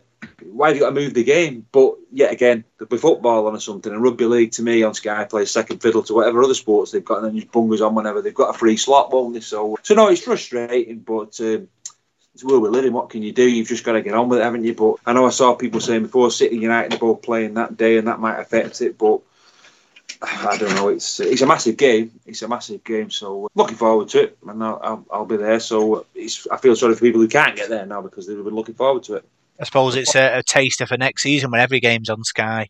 They're going to have to manage that. I don't know if it's really going to work because obviously different rest days for different teams. You might be playing a team that's had 7 days rest one week and then 3 days rest the next week or something mad like that. So we'll have to figure that out, won't they, Parker, when it comes to scheduling? It's not all about just putting games on Friday, Saturday, Sunday. You've got to make sure everyone has the right amount of rest time. Yeah, I can't wait till the complaints come out about that. Oh, yeah. From the clubs. One thing I will say is by the time we played this Hull KR game, I put this on, I think I put it on Twitter earlier, that we have played a team from the city of Hull 6 times this season, various locations. 4 of them have been on Saturdays at a random time, and 1 was on a Thursday. We've played once on a Sunday at 3 o'clock, 6 times against the team from Hull, the opposite side of the country. How is that fair on any fan? It's just, I know 1 was at Newcastle, but that was a lunchtime kickoff, more or less. Yeah. Hull away was a lunchtime kickoff. Hull KR in the cup. He's crazy. I understand you could do it over this side of the Pennines, and even Huddersfield or Leeds, even it's not that far. But going up to Hull or Hull coming to us, there's just no thought in it, I don't think. But like you say, it is what it is, and the next season's going to be interesting when the fixtures do eventually come out. Yeah, we're playing that many times. We'll be calling Barncakes bread rolls if we carry on. We're playing that 6 times a lot, but it is Super League. They tell you when to play. Other news: Rising Star players 3 have been selected for the England Community Lions. Xavier Dele Charlie from Salford's Roosters, Nat Parker and Jack Bibby, all selected for England Community Alliance. So congratulations to them. Parky, 3 good lads there with a good future. Yeah, I know Xavier, he's an absolute wow of a player. Real big future for that kid in the game. Sadly, with us not our academy, it's probably going to be a stretch for us to hold on to it or get hold of him. But yeah, really good to see that the amateur game in Salford and around us is developing so much, because for years we've really struggled. Really, I know we occasionally come up with a top player, an Adrian Morley or that kind of thing, but it's pretty rare that we produce enough. And now we've got this. There seems to be not enough investment, but there's more interest, more tied in. I think the club have got a lot to do with that as well. I think now that we take a bigger interest in amateur rugby league in the area. I remember when I played, I know it was black and white back then, but they didn't really notice. We didn't see a presence at the amateur clubs from the club. It wasn't something that was. They didn't lead training sessions. They didn't hold seminars for coaches. They didn't do any of that. And now it's all there. And I think it's helping the game locally, which it needs. I mean, I was mentioning earlier, I know it's not Salford, and congratulate our lads there brilliantly, but I looked at the results of Oldham and Rochdale this weekend, and I don't know what's gone wrong in rugby league in them areas. Rochdale lost to Cornwall, and Oldham lost at home to Midlands Hurricanes. I mean, these are 2 proper rugby league clubs. Oldham, me growing up, I remember Oldham always being basically a first division team or whatever, and a great sort of rivalry. So the amateur game needs help, needs encouragement, and it's good to see that we're now bearing fruits of that and bringing these players through. Yeah. Sean Murray and George Channock have been selected for Ireland Under-19s Paul, they will face England Lions at Goldbridge Parkside, Wigan. So congratulations to them, two lads representing Ireland. What an achievement for them. Yeah, certainly is. It's good to see the amateur game progressing. I think I follow it quite well in the world of rugby league and see what's going on. And just going back to what Park said about Oldham and Rochdale, I think the amateur game in those areas is pretty good. Oldham at the moment, I think you've got Waterhead who are top of the second division, Oldham set on the top of the third division. And I was talking to Andy Maisie, the Rochdale chairman of Huddersfield, a few weeks ago, and he was telling me about Rochdale and what's been going on there. And they've got some big plans there. And I think this season they've just missed out on the playoffs, but I think next season they've made some good recruitment there, so they could be making progress. And I know Oldham, who's playing not far from my house, I think they got about 1,500 the other night against Workington. So I mean, that was at Boundary Park, so they've got grand plans there. So I know they're struggling at the moment, but them two teams might be the team, and I hope they are, because the two teams that are close to my heart really being quite local. So, but yeah, congratulations to those lads, because it's good to be selected and good to be selected for playing for the country. Yeah, good luck to all. I'm sure what an achievement to play for your country. Some people can only dream of that, most people, but to be selected is wonderful. Rugby League's birthday this week, Parker. We're calling it 128 years, evolved from amateur sport to professional sport. We do have our gripes about it, but it is the greatest game of all. Well, without a doubt, listen, it's not the sport. It's the people that run it that are the issue. The sport itself is yeah, I'm biased, but it is the greatest game. It's just brilliant. I love watching it. Can't get enough of it. Literally can't. When if it's not on the telly live, I'll be trying to watch something on YouTube or whatever old game. Doesn't have to contain Salford. It's just rugby league. The sport's phenomenal. I still don't understand how it's never taken in other areas. Even in this country, but you look at Australia, Sydney and Brisbane, the rest of Australia, not so much. Very strange. The south of France, but not the north of France. The north of England, but not really the south or any of the other nations of Great Britain. And the rest of the world. I know they're catching on now. There's probably, 70 nations actually having some representation, but the game is brilliant. And that meeting at the George Hotel all them years ago, or I actually believe there was one in Manchester before that, but that never gets mentioned. It's obviously, thank God for that. Otherwise, we'd all be watching rugby union, and nobody wants that. No. There's bruises, there's broken bones, there's agony, there's ecstasy, and there's friendship. Paul, rugby league is always the winner. Compared to rugby union, are you on about? Trying to be thoughtful. Oh yeah. It's the greatest game. I can honestly say I've never seen a bad game of rugby league. Never. I mean, there's always something to entertain you. And like Park said, you become. I've done it over the years. You become biased towards rugby league. You defend rugby league, and I can honestly say I've never watched a game of rugby union in my life. So I've seen bits of it on the telly, but I've avoided it at all costs. To be honest with you, not that I've got anything against it. It's just not my cup of tea. The thing with rugby league is, for me, it's. I mean, I'll say 90% of the people I know or that consider friends have all come through rugby league. That's one thing. But as a sport, it's like your family. You can call it, but anyone from the outside has a go at it.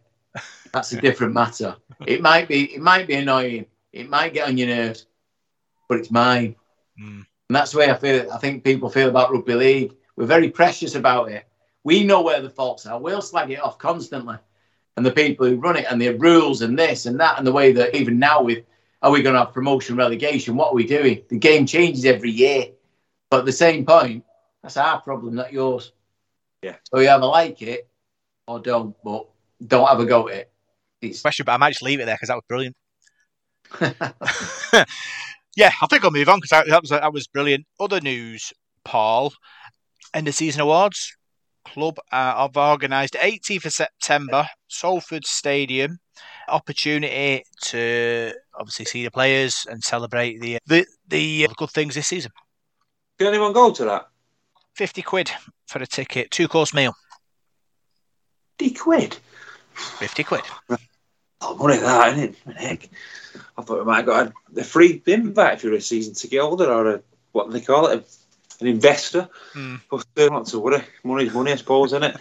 But yeah, to try and find 50 quid from somewhere. But that, innit? You know. Beef's good though, Parker. And I think they do a sticky toffee pudding, so that might be worth the admission fee alone.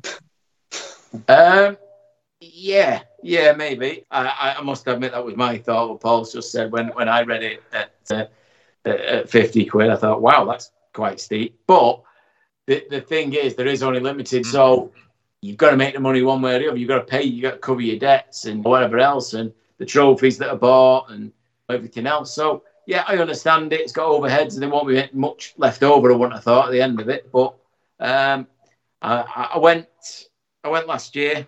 I'm not 100% whether I'll be there this year. You might be slightly out of my league, but we'll see. We'll see if I can. I don't know. I might have to sell something like my house. But anyway, we'll see. Yeah. So if you want to go, inquiries at salfordreddevils.net. Contact them, organise your tickets. Sad news came to us last week, Paul, that one of our legends, Eric Prescott, passed away. Thoughts and prayers are with his friends and family at this time, but what a player he was. Yeah, he was before my time, Rob, but I know all about Eric Prescott from my dad, to be honest with you. And he was a top player, and I spoke to Johnny Butler a few weeks ago, about a month or so ago, and I know, speaking to Johnny, Eric was desperate to come to the celebration against St Helens, but Johnny reckoned he wouldn't be able to come because he wasn't well enough. But he said, please, will you send him an invite, because he'll treasure it, because he just wants to be thinking of the club. So when I did hear the news that he passed away, it was really, really sad. And we've lost Mike Koolman recently as well, and Eric, it's funny because you look at these players now, and my dad talked about them all the time, but they're all sort of getting on now, aren't they? In their 70s and their 80s. And when I think of them, I don't think of them as being that old. I think of them as probably being in the 40s or something. They've just finished their career. But then I look at myself, and I'm 40 now, so just time goes on, doesn't it? But no, Eric Prescott was a great player for Salford and gave him great service. Won everything apart from a Challenge Cup, really, didn't it? So, but when they went to Widnes and won it there, so obviously he was the father of the great Steve Prescott as well. And I think you've got two truly wonderful rugby league men there in those two in it. You think of Steve Prescott, I mean, what a wonderful man he was as well. And I think coming from his dad as Eric, two great people. And yeah, it was really sad news, that. Yeah, it's sad, Parky, when a great sort of passes on. But people will have the memories of what he achieved in a red shirt. Yeah, I think it is what Paul was saying there about, obviously, Eric was at the club when I was around, but I don't recall seeing him or anything like that. But the stories that my older brothers told me and my dad, before my dad passed, and they seem to be alive in me in terms of the way it was told so graphically that I can see these players and how good they were, and yet I didn't see. And you think in recent years, like Paul said there, obviously we lost Eric now, and Mike Koolman and Chris Escuff not that long ago, kind of thing, and you do forget that these guys are getting older, and it will happen with our generation. Maybe for me in the 80s and the 90s, that eventually some of these players will become old men. And we just don't feel it that way, because in your head, they're just legends and still rugby league players. And like Paul said, once they stop playing, that's where they stop aging for me. I mean, when I saw some of the players the other week, I was like, wow, that can't be. I mean, you can see facially it was them, but that's not this. Adrian Adley was one that I went, is that Adrian Adley? No, because Adrian Adley's still about 30 in my head, playing on the wing. So but it is such a massive loss to the club that these legends, the last great team we ever had, Eric was part of that, as was Mike Koolman, and we'll never get to hear their stories again. We'll never get to sort of share their memories, and that's why for me, and Paul knows all about this from what he helped organise with the parade the other week, is it's why we've got to look after these players and keep them close to us, close to the club, make sure they feel part of it, because they've made my life in many ways where I am. You know what I mean? In terms of my love for Salford, these were the players that did that. So we should never forget them, because one day they won't be around, and we need to memorise them. Yeah, I mean, I'm fully behind that, Paul. Yeah, definitely. I mean, I think it'd be great to get an ex-players association going again. I've said it umpteen times, and it's something that's I've seen at other clubs. Rochdale have got a brilliant one. They look after them, and they don't do loads of stuff, but they have the annual dinner and things like that. I think something like that for Salford would be ideal. I don't think it's going to take loads of organised, so I'd love to see that, because the players would love it as well and they'd enjoy it. And yeah, just echoing what Parky said, a lot of those players I've never seen, but they live on through what people have told you, and you feel like you sort of know them players, even though you've never seen them play, because you've heard so much about them. I mean, I can tell you all sorts of stories about Keith Field and having 4 tries disallowed at Wakefield and things like that, because my dad's told me the story about 12 times. So yeah, it's wonderful that, but then very sad when you hear of them passing. Yeah. Other bits of news. We're talking admin now. Parky Club have put out a thing saying if you're not getting emails, this might be why. So I could read the different things you need to do if you're on Gmail or Outlook, but that's going to bore everyone to death. So if you're not getting emails from the club, go on their social media. There's a post on one of the things saying this is how you start getting them. Yeah, how are you not getting something you're not getting? How you've not got it? I don't really get that. Anyway, yeah, I've had my own problems with it, so and I know I haven't had an update for a while, so I'm wondering whether I'm one of them people that's not getting what I'm supposed to be getting. So I'll look into that. But yeah, because the club had got a lot better at that, communicating that way, and because it's something that we'd lacked for years.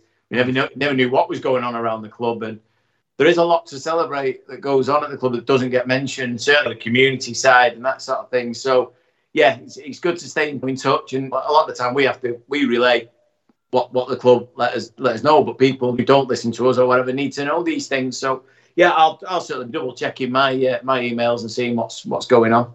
Yeah, I get multiple emails now because of obviously different email lists, Paul. But I suppose, are you connected? Do you get good spam from the club?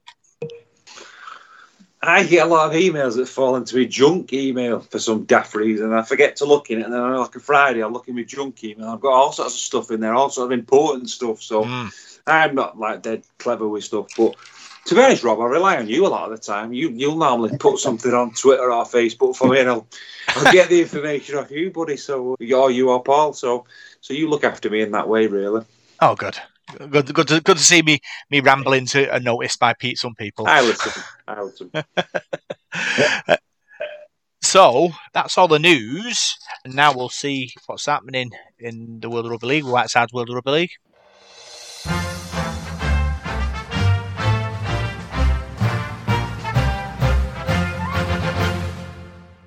Hello, and here's this week's Devil in the Detail Amateur Report, and of course the World of Rugby League. We'll start this week with the National Conference League. It's hotting up now, it's coming towards the end of the season. Rochdale Mayfield continued their magnificent run in the Premier Division on Saturday. They beat Wigan St Pat's. They didn't just beat them, they absolutely annihilated them by 76 points to 18. St Pat's are having a struggle season, they're bottom of the table, but 2 tries from Long, Wright, McDade, Gleeson, 2 from Tolhurst, Ellison, Long and Sheridan. McKellar, McVeigh and Radcliffe, and 10 goals from Radcliffe gave Rochdale Mayfield a fantastic result there that takes them or keeps them third in the table, 2 behind Westall and 4 behind Hunslet, who are top of the table. 20 games in, 15 wins for Mayfield, so they're having a really good season. Division 2, talking of good seasons, Saddleworth Rangers, the fixtures this week are back in action. They played Tuesday night. We've not got the score for that one, but this weekend in Division 2, Might and Warriors face Saddleworth Rangers, Waterhead face Wigan St Jude's, and in Premier Division, Rochdale Mayfield at home to Wathbrow. So another big game for Mayfield. Wathbrow just a point behind Mayfield in the table, so that's a big one. As I said before, Waterhead Warriors are in action. They play Wigan St Jude's at the weekend. Waterhead are still top. They're 6 points clear of Dewsbury Moor Maroons, and they've got a game in hand. Oldham St Anne stay top of Division 3 on points difference. Saddleworth Rangers are third from bottom. So big weekend ahead again. In the North West Men's League, there's no games last weekend that we got notified of, but the fixtures for this week, Division 1, it's Folly Lane against Caddy's Head, Salford City Roosters play Wigan Springview, and West Horton Lions at home to Charlie Panthers. In Division 2, Ashton Bears A at home to Rochdale Mayfield A. Division 3, Langberry Reds have got the Waterhead Warriors A. Well, the women's fixtures for this week, Sunday the 3rd of September in the Betfred Women's Super League Group 1, it's St Helens against Leeds and Wigan face Huddersfield. In Group 2, Barrow play Salford at 2 o'clock, Bradford have got Featherstone Rovers and Lee Leopards take on the Castleford Tigers. In the Wheelchair European Club Championship, that game finished a draw. That was Catalans 32, Halifax Panthers 32.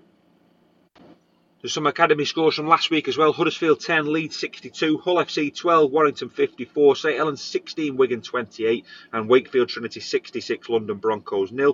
The youth and junior leagues, the fixtures for this weekend in the under-18s Premier Division, it's Clockface Miners against Waterhead Warriors. In the under-18s Division 1, Saddleworth take on Rochdale Mayfield. In the under-16s Premier Division, Wigan St Jude's have got Rochdale. Division 1, Wigan St Pat's play Folly Lane. Barrow Island and Walney Central play Salford Roosters.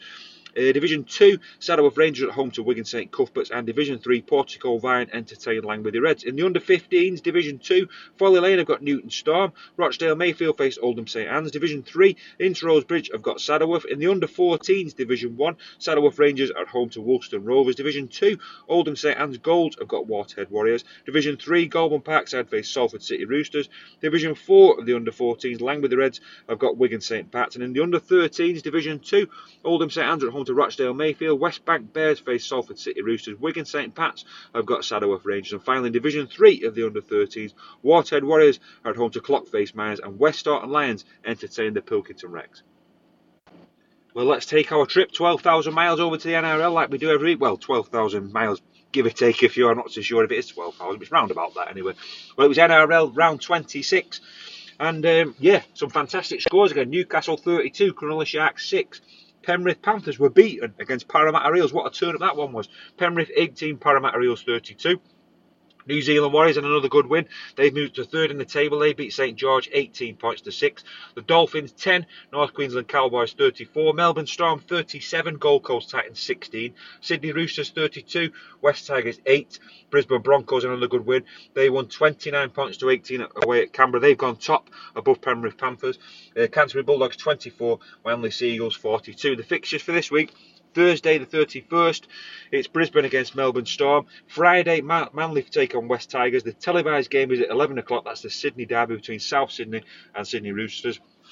On Saturday, it's Dolphins against New Zealand Warriors. Penrith are on the telly at 8:30 against North Queensland Cowboys. St George face Newcastle on Sunday.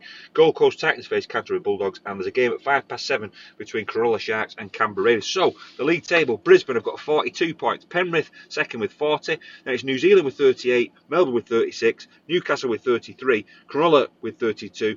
Canberra with 32. And South Sydney Rabbitohs have got 30. Just outside the top the playoffs, it's North Queensland Cowboys with 30, Sydney Roosters with 30, Parramatta with 28, Manly Seagulls with 27. They're still not out. They're only 3 points behind South Sydney Rabbitohs. Then there's a gap to Gold Coast and the Dolphins, who've got 22 apiece. Canterbury 20, St George 16, and West Tigers 14. So all the way down to, I'd say, Manly Seagulls, they've still got a chance of that playoffs. Not too sure how many rounds there is to go, actually. It might be the last couple of weekends this week, so we'll see how that goes.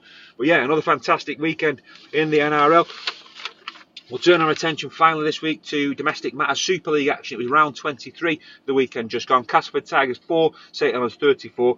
This was a big score for me. Catalan Dragons, who were top of the table, 0. Wigan Warriors 34. Huddersfield 21, Leeds Rhinos 12. Hull FC 4, Warrington Wolves 18. That's Warrington's first win for a long time. Hull KR battered Lee in a replay of the Challenge Cup final, 52 points to 10. Salford 20, Wakefield 0. In round 23 of the Championship, Batley Bulldogs 6, Sheffield Eagles 49. Sheffield Eagles are coming up well at the towards the end of the season. Featherstone 36, Keighley 6. Halifax Panthers 26, Widnes 28. That was a cracking game, that. London Broncos 34, Whitehaven 18. Talking about teams on the up, London Broncos have moved up to 5th in the table as well. They're well in the playoffs. Newcastle 6, York 20. Big game for Swinton. They went down 26-42 at home to Bradford, and they've slipped into the bottom two. Toulouse Olympic 34, Barrow Raiders 10. The game last Monday was Whitehaven 22, Barrow 23. So, round 22 of the Betfred League 1. Cornwall had a good win. They beat Rochdale Hornets by 18 points to 12. Doncaster 32, Dewsbury Rams 26. North Wales Crusaders 62, London Scholars 20. Oldham 10, Midlands Hurricanes 18. And Workington Town 18, Hunslet 6. So the fixtures for this weekend: Friday the 1st of September. All these three matches are 8 o'clock kickoffs. Hull KR have got Catalan. Lee have got Huddersfield, and Wigan play Salford. That's a televised game. Saturday, the 2nd of September, Hull face Leeds at 3, Warrington face Cass at 3. In the Betfred Championship, it's Newcastle against Toulouse. That's a 3 o'clock kick-off as well. On Sunday, all these matches are 3 o'clock kick-offs. Wakefield against St Helens in the Super League. In the Betfred Championship, Bradford face Featherstone. Keighley have got Barrow. Sheffield have got London. Whitehaven face Halifax. Widnes have got Batley. And York plays Swinton. That's a massive game for Swinton to try and get out of that bottom 2. In the Betfred League 1, well, it's playoff time now. Doncaster play Oldham in the qualifying playoff at 3 o'clock, and Workington Town face North Wales Crusaders in the elimination playoff. So that's the bottom 2 in the playoffs, Workington and North Wales. So the loser of that one goes out. The winner of Doncaster and Oldham progresses, and I think the loser of that will probably play the winner of Workington and North Wales Crusaders if I've worked that out right. So yeah, exciting times all round. Super League then, league table. Catalan stay top. They're 34 points. Wigan have got 32. Saints 32. Leigh 28. Warrington 24. Salford 24. And just outside the playoffs, it's Hull KR with 24. Leeds with 20. Huddersfield with 20. And Hull with 20. Then in the bottom 2, Cass have got 10. And Wakefield have got 8. Casford's points difference minus 326. Wakefield's is minus 370. So, even if those two sides get beat this weekend, I think it's about how many points you can see, to be honest. So, they've both got tough games as well. And the Betfred Championship, Featherstone are still top, and I think they'll stay top now. They're 8 points clear of Toulouse Olympic, who've got 34. That's Bradford with 29, Sheffield 28, London with 26, and Batley with 26. Just outside the players, Widnes, Halifax, and York. In the Betfred League 1, Dewsbury, of course, won it. They've got 31 points. So contesting the playoffs now is Hunslet, Doncaster, Oldham, Workington, and North Wales Crusaders. That's all I've got for you this week. Take care, have a good week, and with a bit of luck, I'll see you on Friday night for Salford against Wigan. That's an 8 o'clock kick-off at the... I don't know if it's called the DW Stadium anymore. It used to be the JJB. Anyway, I'll see you there on Friday night. Take care. Have a good week. So that was White Sound World of Rugby League. And now we'll we'll look forward to the game on weekend. Friday.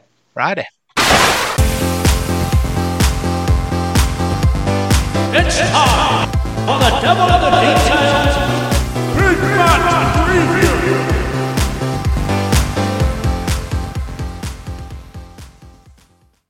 So Red Devils travel to Wigan Warriors on Friday night.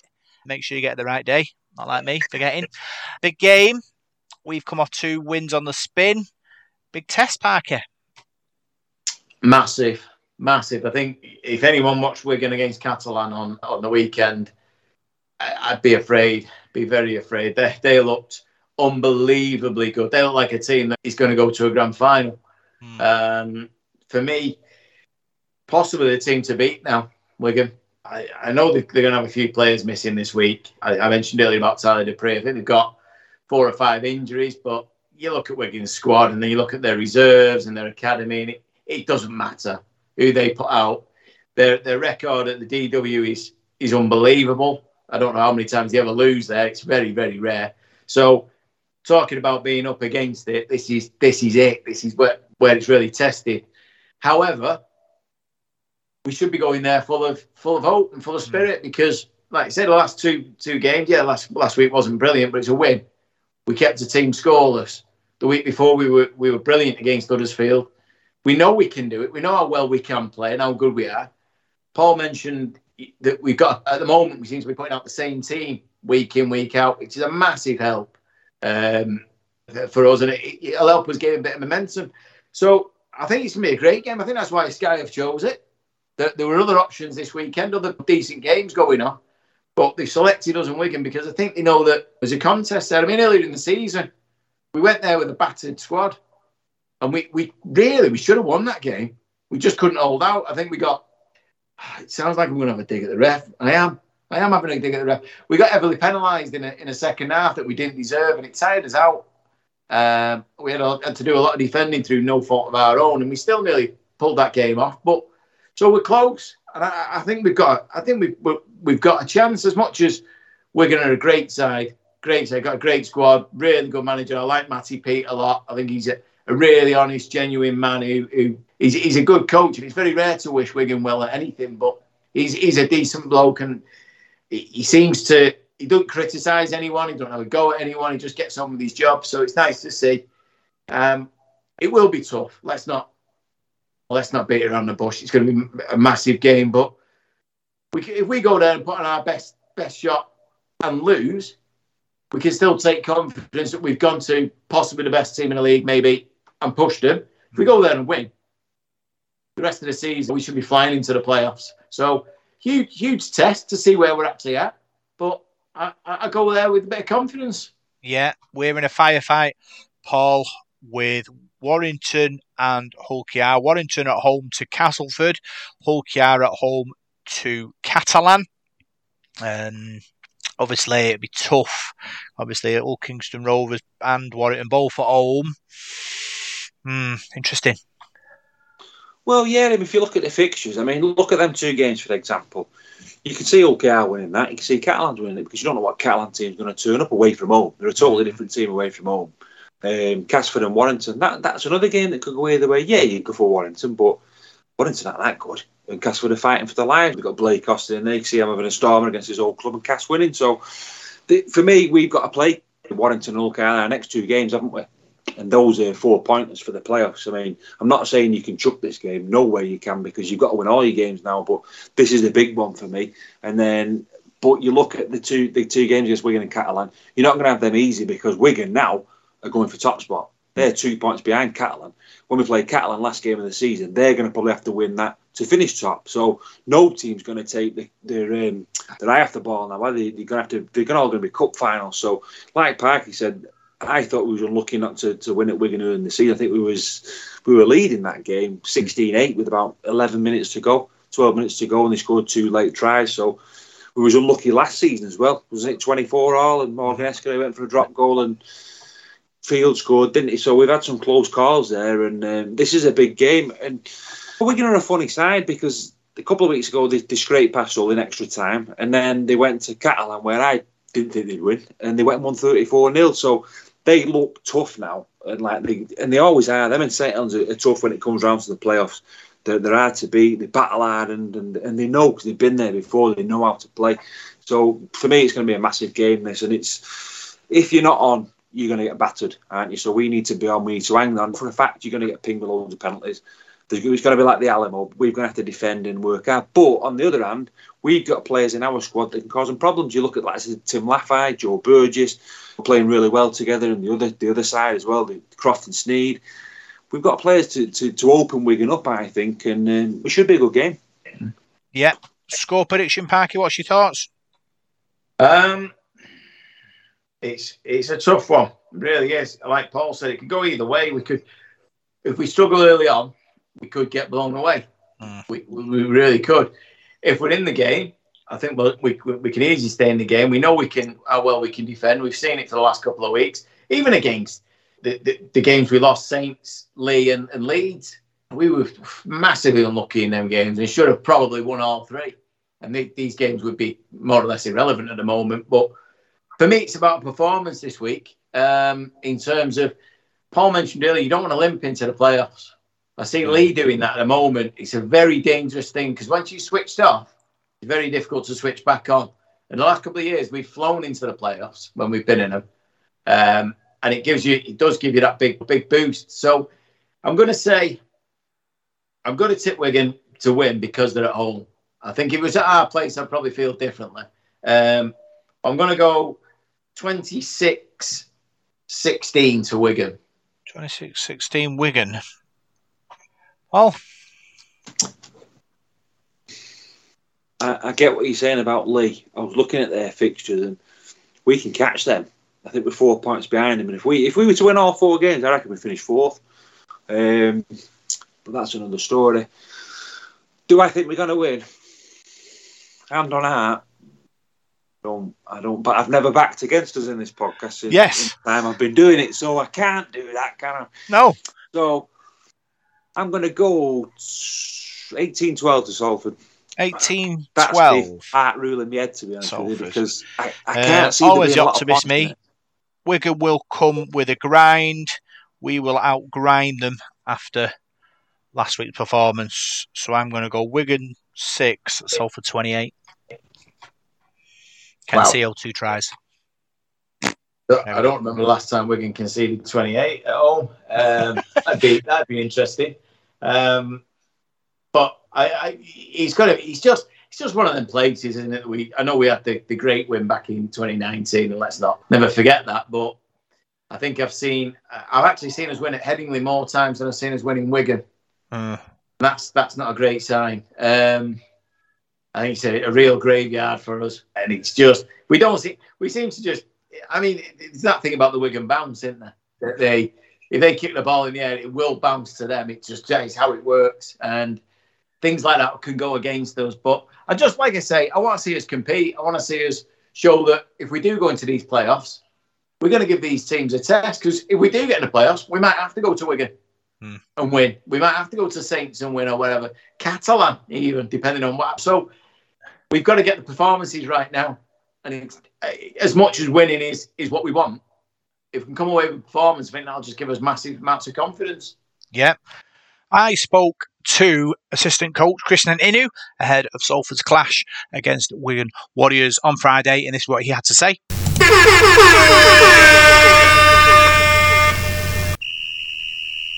Coach's Corner. Hi, Krisnan, you okay? Yeah, good, mate. Still on the PlayStation headset, are we? This is it. To fill it in the spare time. That's what it's all about, waiting for the next game day. 2 wins in a row, coming up to the business end of the season. You must be pleased. Yeah, can't complain. Like I said earlier, leading into these, especially the back last 4 games, everyone's playing against each other, those top teams, and everyone's fighting for a spot in the 6. So excited. I'm excited for the boys and leading into the finals. Obviously, everyone wants to be in that mix, so everyone's still fighting for it. Yeah, player football is intense. Do you think playing Wigan now gives us kind of an idea what to come? Yeah, definitely. Well, any team, like I said, spoke before, everyone's in the mix. Everyone's only two games in or 2 games out. So every game's a final, like I said, and no better way to finish the season off in playing the bigger teams, and that's Wigan. Yeah, we had to find a way to grind a result against Wakefield. Do you think it's important we're able to do that with the weeks to come in tougher games? Yeah, of course. Like we said, it's not often you get to nil a team, and leading into bigger games like Wigan, you're going to need to be on top of your game, especially in defence. So that gives our boys in our camp confidence leading into this game. Yeah, what do you expect from Wigan, and how do we exploit their weaknesses? You take Wigan as they are; they're tough. So you got to play tough with tough. So we'll be playing to our strengths, and we'll worry about them when whatever they bring. We've prepared ourselves. We're all ready for war, pretty much. Yeah, we're going to be a tough test. Excited about the challenge to come? Yeah, definitely. It's always good atmosphere in Wigan. They always bring the fans, and it's always loud there. I'm sure our fans will be right behind our boys. So, like I said, everyone that goes there, you expect nothing less than a war. So we'll be ready to play. Brilliant. Thanks for talking to us, and good luck. That was Krisnan Inu talking to us ahead of the clash against Wigan on Friday night. Our ladies are also in action. They are away at Barrow on Sunday. The Matt Johnson Stadium, 2 p.m. kickoff. Park, a tough test again for the ladies for their playoff push. Yeah, Barrow have been decent, haven't we, this year? We need to win the next 2. We really do to get for these playoffs. 2 big games coming up. Again, a bit of a trip up there. I think conditions might be okay-ish, but we can only wish the girls well. It's going to be a tough one, but we know we've got it in them. And as the season's gone on, they have got better, and we have learned. And I mentioned last week that it's the education that they're getting through playing better teams and more established teams. And big test coming up the next couple of weeks. It's a shame they're away. Could have probably done with the support, and Barrow's not just round the corner, is it? So, as much as I like a trip to Cumbria, I don't think I'll make it. But yeah, no, it's a big test, and we, like I say, I wish the ladies well.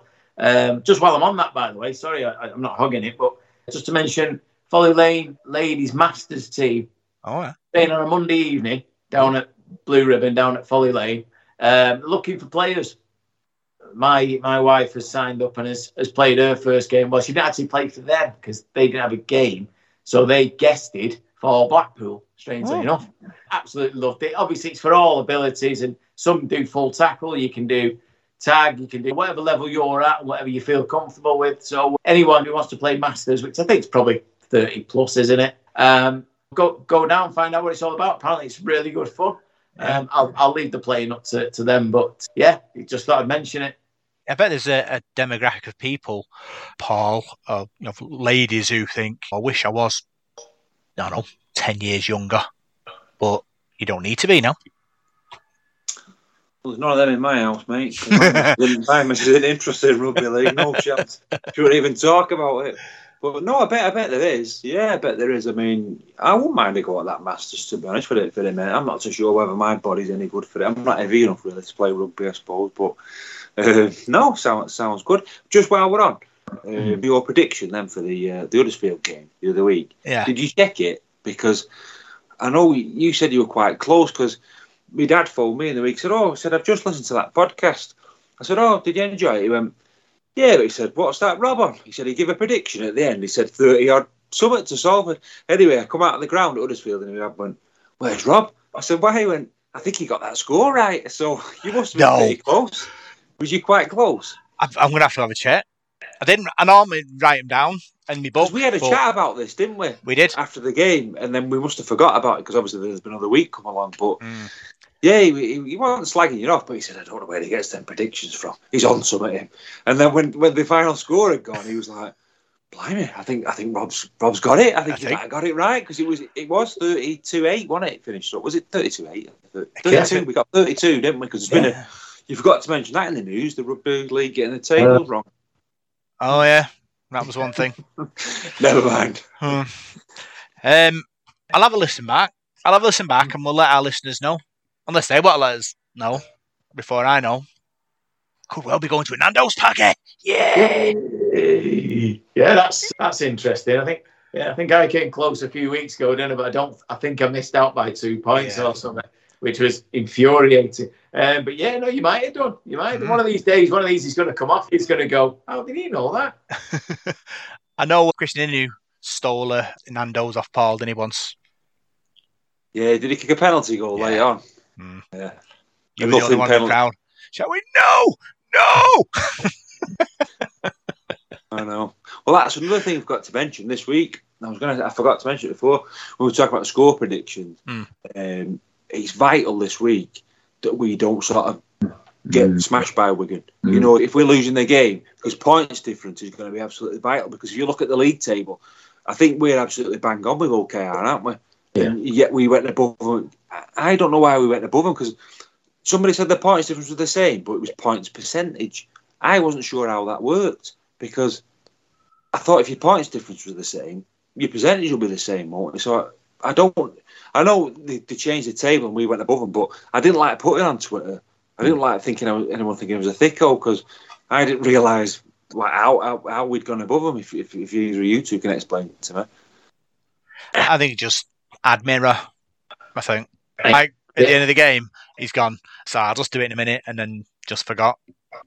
I think I know what you're saying. I think ours is actually slightly, it can be different anyway, because wasn't it based on the amount you've conceded to go above somebody? I think there's, but the percentage, there is something about that percentage thing, but I haven't had a chance to read into it.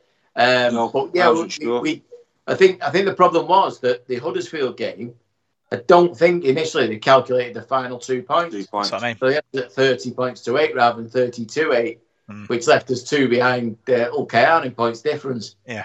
But actually, when they corrected it, and then they've worked out how it actually works, yeah, we are slightly above them, but means nothing. That does it at the moment. We could do a Catalan doing us a big favour this week. That's what I will say. If they can put in a score, but again, I mentioned Lee. I went there, played them last week, and absolutely walloped them. Now I know they would have had revenge on the mind and everything else, but Lee haven't been hit by like that all year, really. So what happened next? Kind of, don't limp into the playoffs.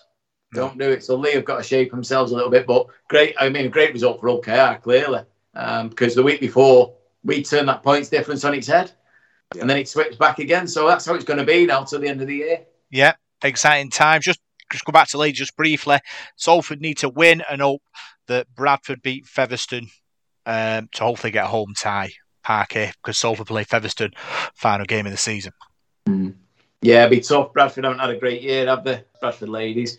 So it will be tough because Feather have been decent. I know we saw them earlier in the season at our place. But that make for an interesting last game, wouldn't it? The game next week. So yeah, but I mean, we've got to do our job. That's the main thing. The girls have got to go. And if we beat Barrow, then it makes it interesting. If we get lumped off them, then it's not going to be ideal, is it? So no, again, in all leagues, it's going to be an interesting end to the season. And like I say, we just hope the ladies go up there and get something out of the game. Yeah. So that's the end of another podcast, Paul. Another great show. Record listeners last week. Big thanks for everyone for tuning in and listening to us jabber on about Salford Red Devils for over 2 hours mostly. But I'm not going to moan about it. It's all quality. I'm not going to cut quality. It's joy. Yeah, no, really enjoyed it, lads. Really enjoyed it, and I'm looking forward to my Nando's because I'm quietly confident with Rob's prediction because he's always there or thereabouts. So a big win at Wigan, I think. Last week, Parker, you wanted to know about people listening all around the world. I didn't get any messages saying I'm listening to your podcast, lads, but part of our SoundCloud app, which I upload the shows to, shows where our listeners are listening. Parker, and I shared a picture on our WhatsApp of somebody in Vietnam on a boat on a canal listening to one of our podcasts yesterday. I mean, I don't know if I hope it is somebody who's a fan who's listening or somebody who isn't, who's tuned in by accident, I don't know what they were looking for. But no, that's brilliant. I mean, we know we've seen these maps a couple of times, haven't we? We get listeners all over the world, but it's great when it's obviously getting in Australia and New Zealand and the States where expats will be, but then you see them in somewhere like that and you're going, wow, what? And obviously we get them in Europe. People are going away on holiday and listening and all that sort of thing. So, but it is great. It just fascinates me that I'm intrigued. I love the fact that people listen and want to listen, and it makes doing this. I mean, for us, it's just chatting. But it makes it worthwhile. It's great that people are out there and listening. And when you find them in an obscure place, it fascinates me. It really does. And I can't thank people enough for listening anyway. Yeah, people listening on holiday, Alcudia, southern Spain, Italy, Paul. So people lounging on the old sunbed, tequila in hand, listening to you talking Red Devils. Yeah, I mean, buggers, and we're stuck here in this rain. I know it's great. I think it's brilliant. That, like I said, there Vietnam and some of them others that you shared on the WhatsApp group. Some of these players I've never heard of before, but it just shows technology and rugby league, the interest in rugby league as well. So yeah, long may it continue. Yeah, I can't thank our listeners enough for listening. I can't thank them enough for donating via the Ko-fi to allow us to get the programmes to produce this podcast and continue for it to evolve and keep the quality up. It's without you, it's just three lads and a laptop and some bad sound. So big thanks for joining us on this week's Devil the Detail podcast. I'm Rob Parkinson. You find us on Facebook, Devil the Detail SRD. Find us on Twitter at DITDSRD. And you find us on SoundCloud, iTunes, Radio Contact, Spotify and YouTube. Go Reds. We'll see you soon.